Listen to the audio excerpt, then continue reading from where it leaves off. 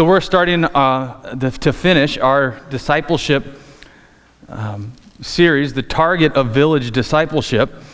And Keith mentioned guests coming on into the church and being part of the church. And if you're a guest here this morning, let me just be right up front with you. Here's what we want to have happen to you as you become part, Lord willing, of Village Bible Church. First, we want you to discover Jesus Christ.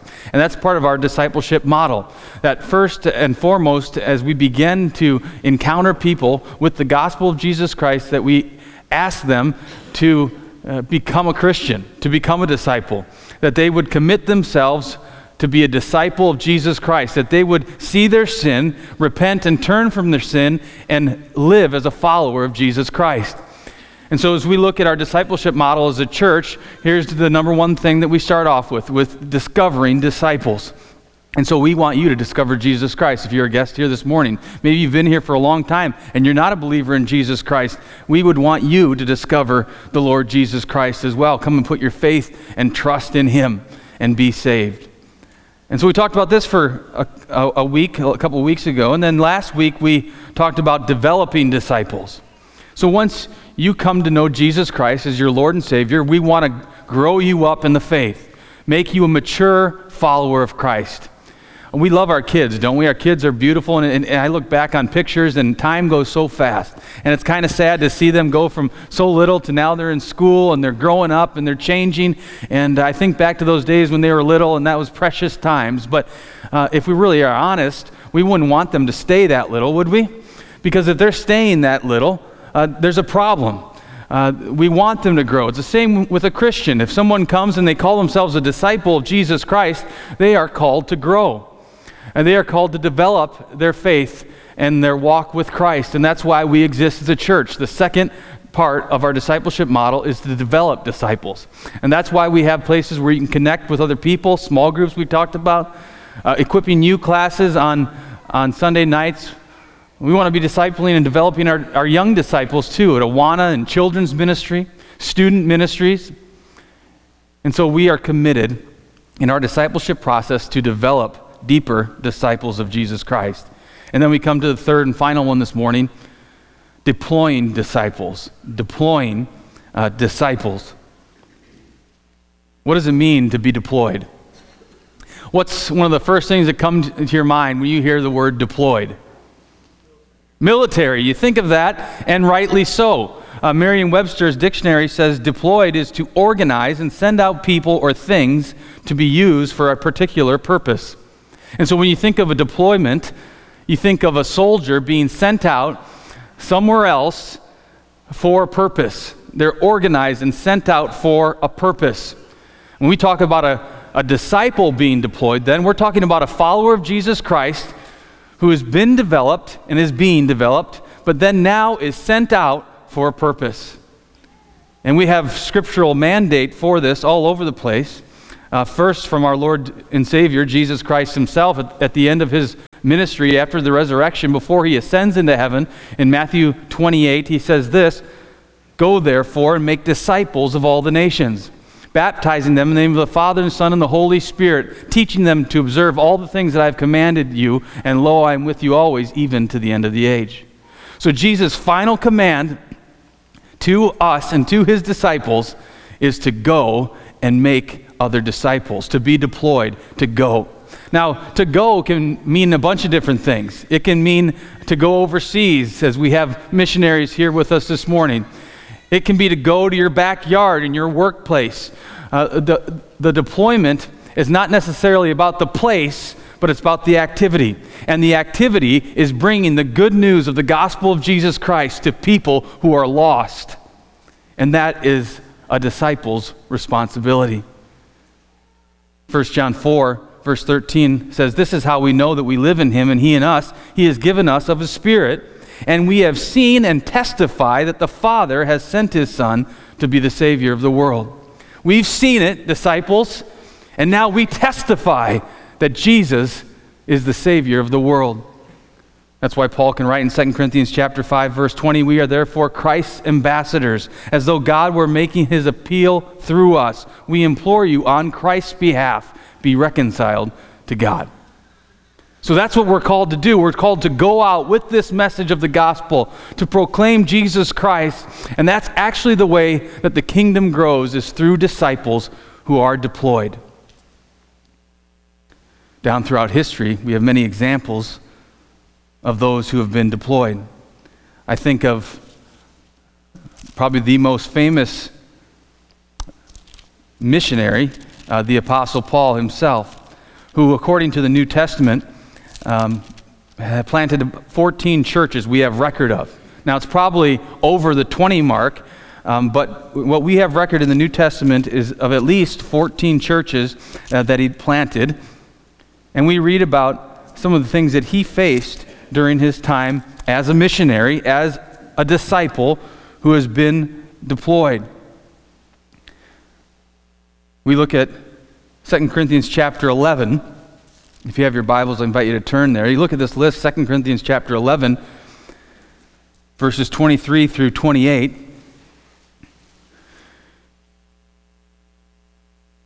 We're going to take a little while here in the beginning to get going, but I promise you, once we get going, we're going to get rolling, okay? But I want to lay a foundation of why we are deployed and what we do when we are. 2 Corinthians chapter 11, verse 23, the second part, Paul says this: I have worked much harder, been in prison more frequently, been flogged more severely, and been exposed to death again and again. 5 times I received from the Jews the 40 lashes minus 1. 3 times I was beaten with rods. Once I was stoned. 3 times I was shipwrecked. I spent a night and a day in the open sea. I have been constantly on the move. I have been in danger from rivers, in danger from bandits, in danger from my own countrymen, in danger from Gentiles, in danger in the city, in danger in the country, in danger at sea, and in danger from false brothers. I have labored and toiled and have often gone without sleep. I have known hunger and thirst and have often gone without food. I have been cold and naked. Besides everything else, I face daily the pressure of my concern for all the churches. How was your week this past week? The Apostle Paul was deployed, and on his deployment, on this gospel work of calling people to faith in Jesus Christ, he faced great hardship. Hudson Taylor, a missionary of 100 years ago, he's the most widely used missionary in China's history. During his 51 years of service, his China Inland Mission established 20 mission stations, brought 850 missionaries to the field, trained some 700 Chinese workers, raised $4 million by faith, a lot of money back then, and developed a witnessing Chinese church of 125,000. It has been said that at least 35,000 Chinese were converts of his, and that he baptized some 50,000. There you see him dressed in the garb of the Chinese, and he went to the people and he demanded of the missionaries that came with him as well that they would take on the appearance and the language and the culture of the Chinese, but that they would deliver clearly the message of the gospel, which is unchanging through Jesus Christ. Hudson Taylor, he says this: China is not to be won for Christ by quiet, ease-loving men and women. He wrote, the stamp of men and women we need is such as will put Jesus, China, and souls first and foremost in everything, and at every time. Even life itself must be secondary. This proved true for Hudson Taylor. He had a grueling work pace. Despite poor health and bouts with depression, he worked harder and harder to reach China for Jesus Christ. In 1900, it became too much. He had a complete physical and mental breakdown. The personal cost of Taylor's vision was high on his family as well. His wife Maria died at the age of 33, and 4 out of his 8 kids didn't make it to 10 years old. His quote, remember, even life itself must be secondary. Deployed disciple of Jesus Christ. Jim Elliot was a missionary to the Auca Indians in the jungles of Ecuador. Really just a pioneering work. Along with 4 others, they were starting to witness to a totally unreached people group by every outsider. And something went wrong, and on a beach where their plane had landed, these 5 were put to the spear and killed. He says this, Jim Elliot, you probably heard this quote, "He is no fool who gives what he cannot keep to gain that which he cannot lose." This is serious business to be deployed. And this is the business that we're in at Village Bible Church. We're wanting to discover, develop disciples, but we don't stop there. We don't stop in the pews. We don't stop with just receiving more and more and more, but yet we want to send out missionaries in our backyard and around the world. I think of a guy who doesn't have a picture online that I couldn't find, but Peter Gunderson, my high school youth pastor, who invested into my life and showed me what it was to follow Jesus Christ. He was deployed as a disciple, and he made a difference in my life and in the lives of many other young people. So as we go today to our text, I want to put some heaviness upon you as you think, and you ask yourself this question: is God calling you to go? And I'll beat you to the punch. The answer is yes. And have you answered the call? Let's pray. Lord, we give you thanks for your word today. Lord, I ask that you would speak to us through it. Holy Spirit, please be our teacher. I got nothing in myself, God, and I just ask that you would come and you would weigh heavily on our hearts in places where you want us to respond, and that through your mercy and grace, you would give us the strength to respond. And so, Lord, we ask that in this time, there would be decisions made, even for eternity, that would impact your kingdom as we are deployed here and around the world. So we give you thanks, Lord Jesus. It's for your beautiful name we pray this. Amen. Our text this morning is in Romans chapter 12. And I'm going to be in the whole chapter, even though it's not going to be expository preaching. We can't do 21 verses together this morning, but we can see what is being taught and apply it to this idea of being deployed, okay? And so Romans chapter 12, you have the strength. Let's stand as we read together. Romans chapter 12, start at verse 1. Therefore I urge you, brothers, in view of God's mercy, to offer your bodies as living sacrifices, holy and pleasing to God. This is your spiritual act of worship. Do not conform any longer to the pattern of this world, but be transformed by the renewing of your mind. Then you will be able to test and approve what God's will is, his good, pleasing, and perfect will. For by the grace given me, I say to every one of you, do not think of yourself more highly than you ought, but rather think of yourself with sober judgment, in accordance with the measure of faith God has given you. Just as each one of us has one body with many members, and these members do not all have the same function, so in Christ we who are many form one body, and each member belongs to all the others. We have different gifts according to the grace given us. If a man's gift is prophesying, let him use it in proportion to his faith. If it is serving, let him serve. If it is teaching, let him teach. If it's encouraging, let him encourage. If it's contributing to the needs of others, let him give generously. If it is leadership, let him govern diligently. If it is showing mercy, let him do it cheerfully. Love must be sincere. Hate what is evil. Cling to what is good. Be devoted to one another in brotherly love. Honor one another above yourselves. Never be lacking in zeal, but keep your spiritual fervor serving the Lord. Be joyful in hope, patient in affliction, faithful in prayer. Share with God's people who are in need. Practice hospitality. Bless those who persecute you. Bless and do not curse. Rejoice with those who rejoice. Mourn with those who mourn. Live in harmony with one another. Do not be proud, but be willing to associate with people of low position. Do not be conceited. Do not repay anyone evil for evil. Be careful to do what is right in the eyes of everybody. If it is possible, as far as it depends on you, live at peace with everyone. Do not take revenge, my friends, but leave room for God's wrath. For it is written, "It is mine to avenge. I will repay," says the Lord. On the contrary, if your enemy is hungry, feed him. If he is thirsty, give him something to drink. In doing this, you will heap burning coals on his head. Do not be overcome by evil, but overcome evil with good. God, we thank you for your word today. and may you use it to change us for our good and your glory. Amen. Please be seated.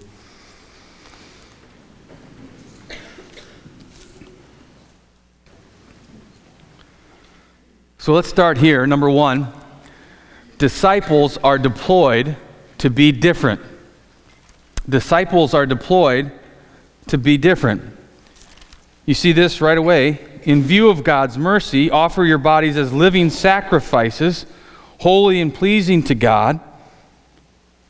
This is your spiritual act of worship. Do not conform any longer to the pattern of this world. So do not be conformed.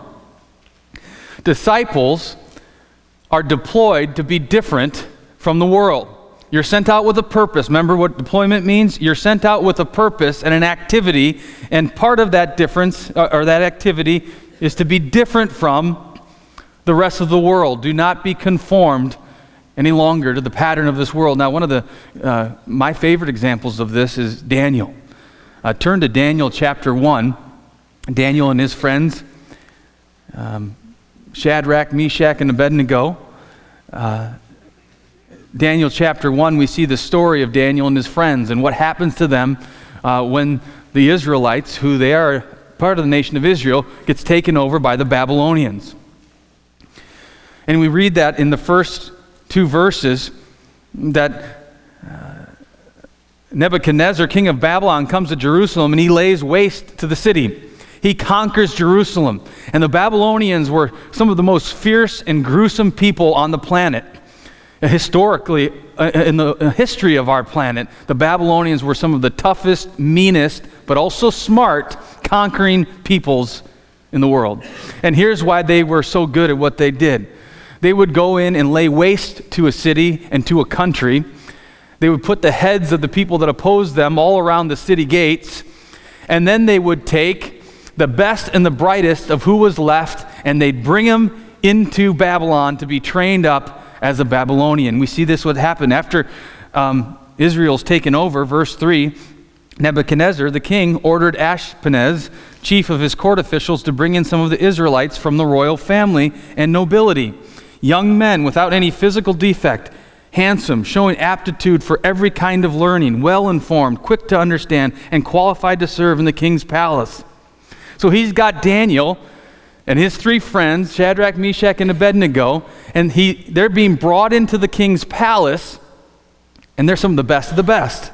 They're some of the brightest of the nation of Israel. So what's he going to do with the best and brightest of these people that he conquered and he wiped out? What is he going to do with their best and their brightest?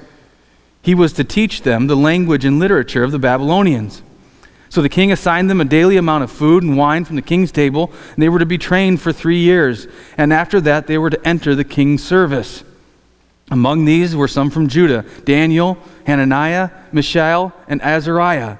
The chief official gave them new names: to Daniel the name Belteshazzar, to Hananiah Shadrach, to Mishael Meshach, and to Azariah Abednego. So you see these three smart, tough, strong, handsome, filled with ability young men are brought in. What are they, 15, 16, 17 years old? Their families have been wiped out. Now they're brought into the king's palace, and here's how they're asked to conform.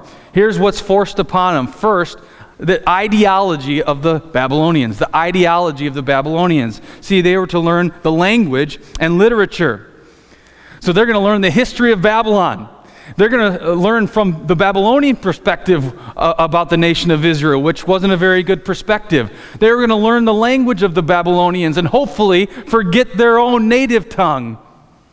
And then, secondly, not only ideology was forced upon them, but also idolatry. The king assigned them a daily amount of food and wine from the king's table. This is idolatry for Daniel, Shadrach, and Daniel and his three friends, okay? It's idolatry because the food was sacrificed to idols.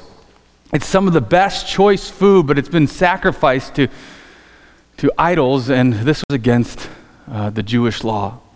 And so they were being asked to conform. The world, the culture was forming them into a certain image. First, changing their ideology, how they see the world. Second, having them commit adultery and go against their God and what they knew to be right. And then thirdly, they were given a new identity. You see the names there. I won't read them again. It's interesting, though. We know Daniel by his Hebrew name, but we know his three friends by their Babylonian name. Isn't that interesting? I don't know the reason for that. I just thought it was interesting. Now, they're being pressed into conform with the Babylonians, and the Babylonians were so good. So they'd teach these young men. They'd have them committing adultery and forget about their God, the God of heaven and earth, the God of Abraham, Isaac, and Jacob. They change their name, have them forget their identity of who they are, and then when they're fully trained and fully conformed, then they send them back to their home country to pass on now the Babylonian way of life and culture. This is why the Babylonians ruled the known world, because they were so good at it. But even though we don't face the Babylonians today, we face just as strong of an enemy that is wanting to conform us to the pattern of this world. It's the culture in which we live. And we might stay behind closed doors. We might have home schools or our own Christian schools.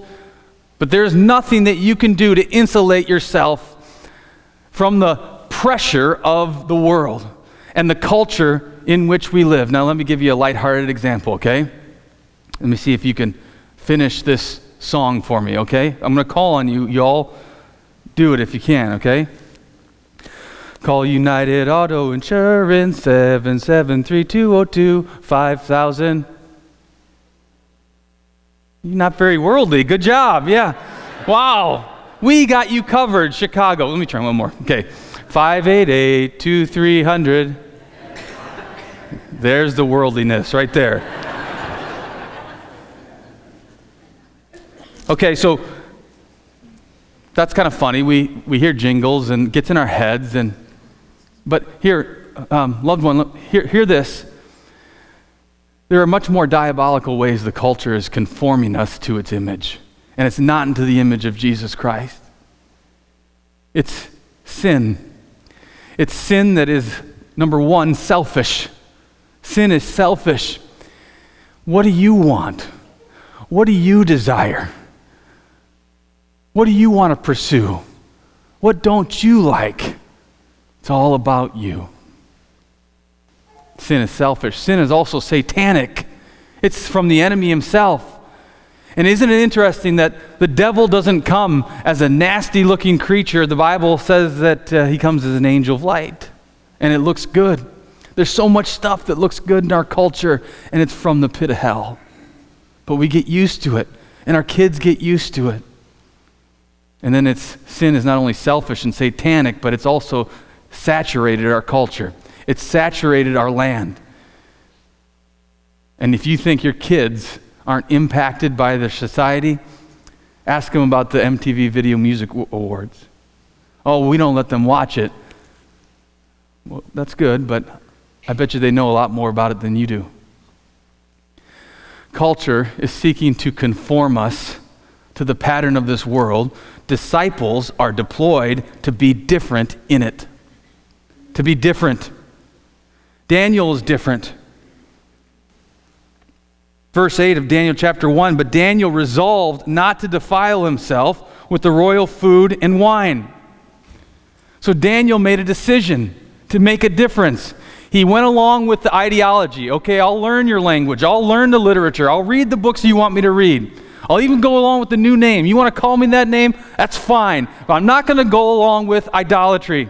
I'm not going to go along with eating of that food and drinking of that wine that's been sacrificed to idols. It's against God Almighty. I'm not going to do it. He took a stand.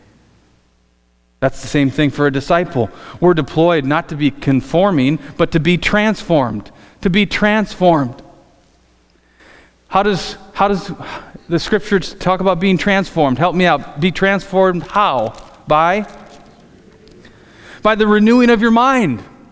And that comes through God's word.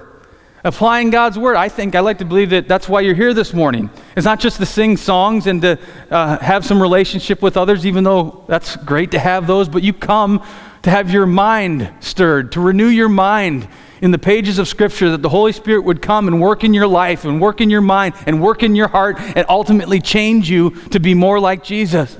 And that's why you're here. You're being renewed. That's why you're part of a small group, because you're doing life with other disciples and you're struggling with the same issues and you're under the same pressure to conform from culture, but you're in this together and you're battling together and you're encouraging one another. Renew your mind. Renew your mind. Don't be conformed. Renew your mind. And then what's the result of that? Romans chapter 12, the end of verse 2. What's the result of not conforming, but being transformed by the renewing of your mind? Then you will be able to test and approve what God's will is. Then you will know the will of God. Man, to me, I always thought the will of God's like something way out there. What is God's will for me? Does he want me to go through this door? Does he want me to go through this door? Does he want me to pursue this way of life? Does he want me to marry this girl? What does he want me to do? And see, there's no mystery with God's will in this text. When you're not conforming to the world, you're being transformed by the renewing of your mind, then you're going to know what God's will is, and you're going to walk in it. God's will is not some mysterious path up in the sky that you got to work hard to discover. It's as you're growing as a disciple, as you're being deployed and you're making a difference in the world, God's going to lead you down the path of his will. So disciples are deployed to be different. Secondly, disciples are deployed with diversity. Disciples are deployed with diversity. Paul goes into this section and he starts talking about different parts of the body of Christ, just like different parts of the members of your body. Each one's got a different job. He's used this analogy at other times. And so we all have a different role, but first, we are to be the same in one way. We're to be the same in our attitude. You see that in the text? Verse 3, do not think of yourself more highly than you ought, but rather think of yourself with sober judgment, in accordance with the measure of faith God has given you. So we are to be the same. Even though we're deployed with our diversity, first, we're to have the same type of attitude. We're to be humble. This reflects a great passage about Jesus Christ in Philippians chapter 2. Your attitude should be the same as that of Christ Jesus, who being in the very nature God, did not consider equality with God something to be grasped, but made himself nothing, taking the very nature of a servant, being made in human likeness, and being found in appearance as a man, he humbled himself and became obedient to death, even to death on the cross.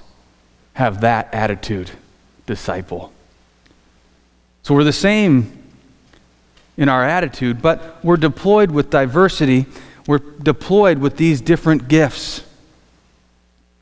Do you know that when you are saved, when God saves you, he gives you one or more spiritual gifts for you to use in his kingdom work, for you to use in the church. He's given you specific gifts to use. Do you know what they are? Do you know how God has gifted you? Has God gifted you with hospitality? If he has, be hospitable. Has God gifted you with mercy? Then show mercy. If God's gifted you, the list goes on and on. One of the things we have here at Village Bible Church is place ministry. And Patricia Butts kind of leads that for us. And what the place ministry does is help you to discover how God has gifted you. Actually, place stands for a number of different things. Personality discovery, learning spiritual gifts, abilities awareness, connecting passion with ministry, and experiences of life. I encourage you this morning to do the place assessment. It takes you a little while. There's lots of questions. I won't tell you how many because you get scared away, but take it online, get a report back. It'll give you an assessment of where you are, personality, possibly spiritual gifts. Now, you got to see if it's right, and the only way that you can do that is get involved in the ministry of the church and see if God blesses the ministry that you enter in. If God blesses those areas, if you feel like you have a gift of evangelism, go out and start sharing your faith and see what happens. If you feel like you have the gift of mercy, go to a nursing home and see what God does. Place ministry. So disciples are deployed with diversity. And thirdly, disciples are deployed to make a difference. In the rest of the chapter here, we have like short bullet commands for a disciple. And in these verses, there are over 20 commands concerning how we are to be different from the world in order to make a difference in this world. So we are called to be different, and we are different with diverse gifts, but all that for this, that we can make a difference where we're at and possibly somewhere else. First, disciples are called to make a difference in the lives of other disciples. It's verses 9 through 13, roughly. Love must be sincere. Be devoted to one another in brotherly love. Have devotion to one another. You make a difference in this world when you get involved in other Christians' lives and you minister to them according to your gifts. And that begins with genuine love. We have a lot of people in our church involved in this type of ministry, of loving one another with brotherly love, of giving to those in need. You see at the end, verse 13, share with God's people who are in need. Practice hospitality. There's lots of people here who are making a difference in other believers' lives. Two of the people that have been in need that we've been praying for and giving to and supporting, recently we've been talking a lot about the Fatormas and the Jager family. And next year there'll be more families. And so many of you have stepped up with brotherly love and have given of your time, of your prayers, of your finances, of gift cards, of plants, of encouragement to support these families. And I want to say, God bless you for that. You are making a difference in their lives. You are being deployed to make a difference as a disciple. But there's many also here who you haven't taken that step yet. You haven't committed to being deployed. You haven't come forth even within other believers' lives and showed people love. You're hanging back, and maybe you've been through a season of hurt, and I understand that, but you're still hanging back. You're receiving a lot. You're receiving a lot of knowledge. You're receiving a lot of Bible teaching. You're receiving a lot of love from other people, but you have yet to step out. God is calling you today to go, to make a difference even in other Christians' lives. Would you do that? Would you commit it to the lives of those who are sitting around you? Disciples are deployed to make a difference in the lives of other disciples. Disciples that are deployed are also called to make a difference in the lives of people who are not yet disciples. So we're deployed within the Christian community, then we're sent out to those who aren't disciples. Verse 14, we are to bless those who persecute you. Do not curse. Live in harmony with one another. Don't be proud. Be willing to associate with people of low position. Do not be conceited. Do not repay evil for evil. Remember, vengeance is mine, saith the Lord. I will repay. Trust in the Lord to take care of justice. But you don't know how many times I've prayed maybe God would let me be the instrument of his vengeance, but that's not the way it works.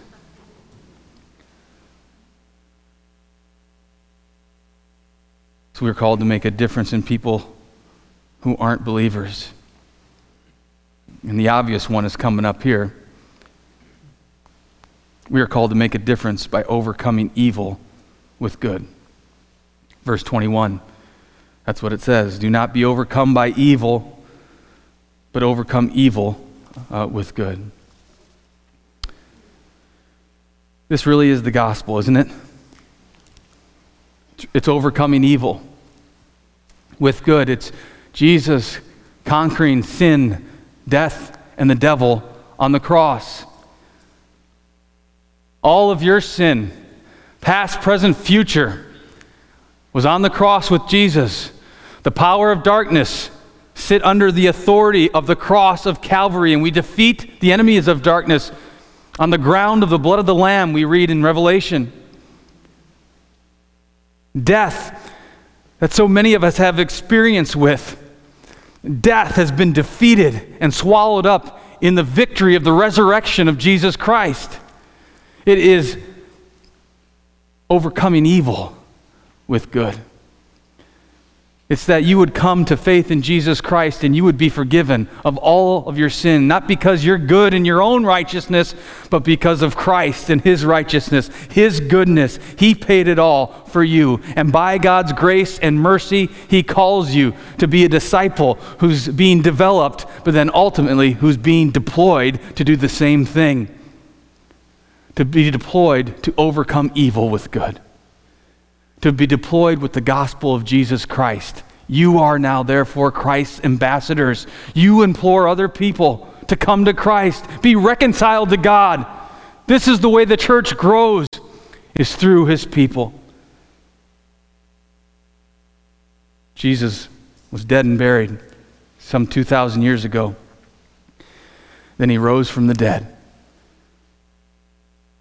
When He rose from the dead, He appeared to over 500 of His followers. These followers who were His disciples, who were weak and scared at the arrest and prosecution of Jesus Christ. These disciples who were running for their lives when the authorities came to get Jesus, they are now emboldened by the risen Christ and filled with the Holy Spirit to go and proclaim the name of Jesus, even under threat of death. And those original disciples, all of them go to death or imprisonment for the name and sake of Jesus Christ, the risen Savior. And the gospel begins to spread. From Jerusalem, Thomas, tradition tells us, takes the gospel east into India, where he would give his life for Jesus Christ. The Apostle Paul takes the gospel west, and soon Christianity is being practiced in most of the city centers of the Roman Empire. Paul gives his life for Jesus, probably in Rome, and Christianity begins to spread so quickly that by the 4th century Constantine has to recognize Christianity as a legitimate religion in the Roman Empire. Then in the 6th century, not only in the city are there Christians, now in the country, churches are popping up. As people start to declare the truth and the good news that Jesus saves, the whole earth begins to hear of Jesus Christ. The gospel begins to go further. 300 years later, St. Patrick takes the gospel to Ireland. We pathetically celebrate that by dyeing the river green and drinking lots of beer.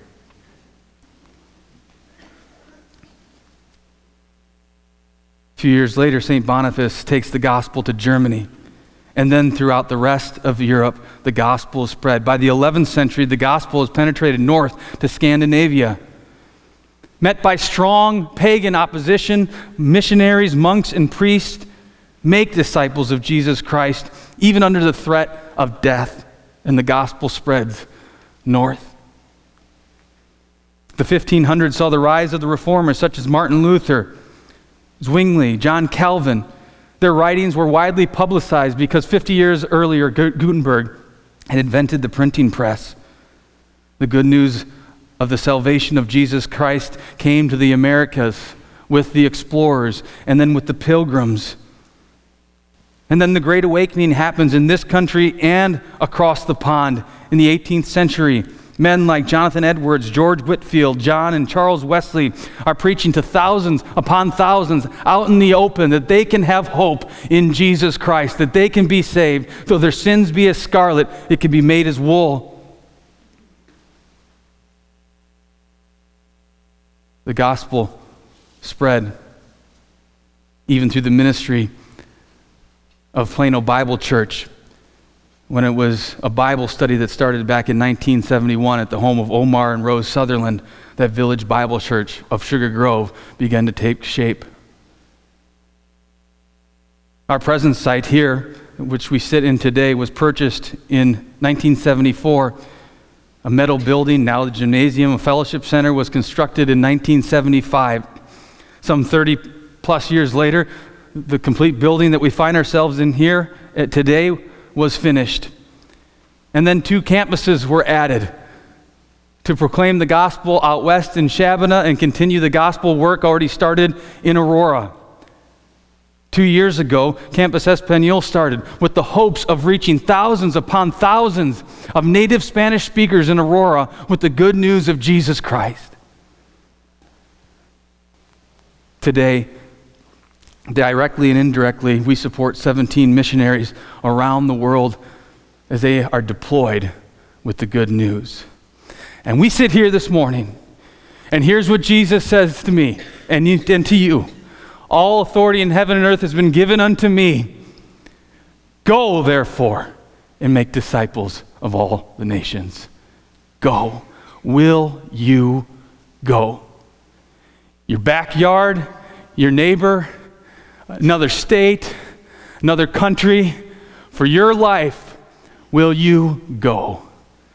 Disciples deployed right here at our church. Let's pray. Lord, we give you thanks today for your word and thanks for the challenge that it is. And I just ask that you would forgive us for taking the gospel so lightly sometimes, Lord, that we would see what you've done for us and we would love it and accept it for us, but not really care for others. God, I pray that we would be not only a disciple-making and developing church, but a deploying church. Lord, this morning, right now, we take a moment to pray for all of our missionaries that we support all over the world, Lord, now. And I pray that you would put a burden on our heart to pray for them specifically in our homes, with our families, that we would pray for those who are on the front lines. God, and I know this is a front line right here. We live in the front lines. The world around us is threatening to conform us, but we want to be transformed, and we ask, Holy Spirit, that you would fill us to transform us for your glory. Lord, we pray that the work would continue here at our church and beyond. Lord, that you would raise up a new generation of disciples who can't wait to be deployed. That you would light us a fire under us, God. That we would see other examples down throughout history and say, I want to be a part of that. And that, Lord, you would lead us in that direction so we could be the most use for you and your kingdom. And help us to agree even with Hudson Taylor that it can cost even our lives, but it's worth it. So, Lord, we pray for that fire and that zeal to consume us, that as we are saved and as we are growing, we don't lose sight of the goal, and that's to go. So we take your command seriously, Lord, to go. So be with us, Lord, as we do go, for your glory and for your fame throughout all the nations, we pray. Amen.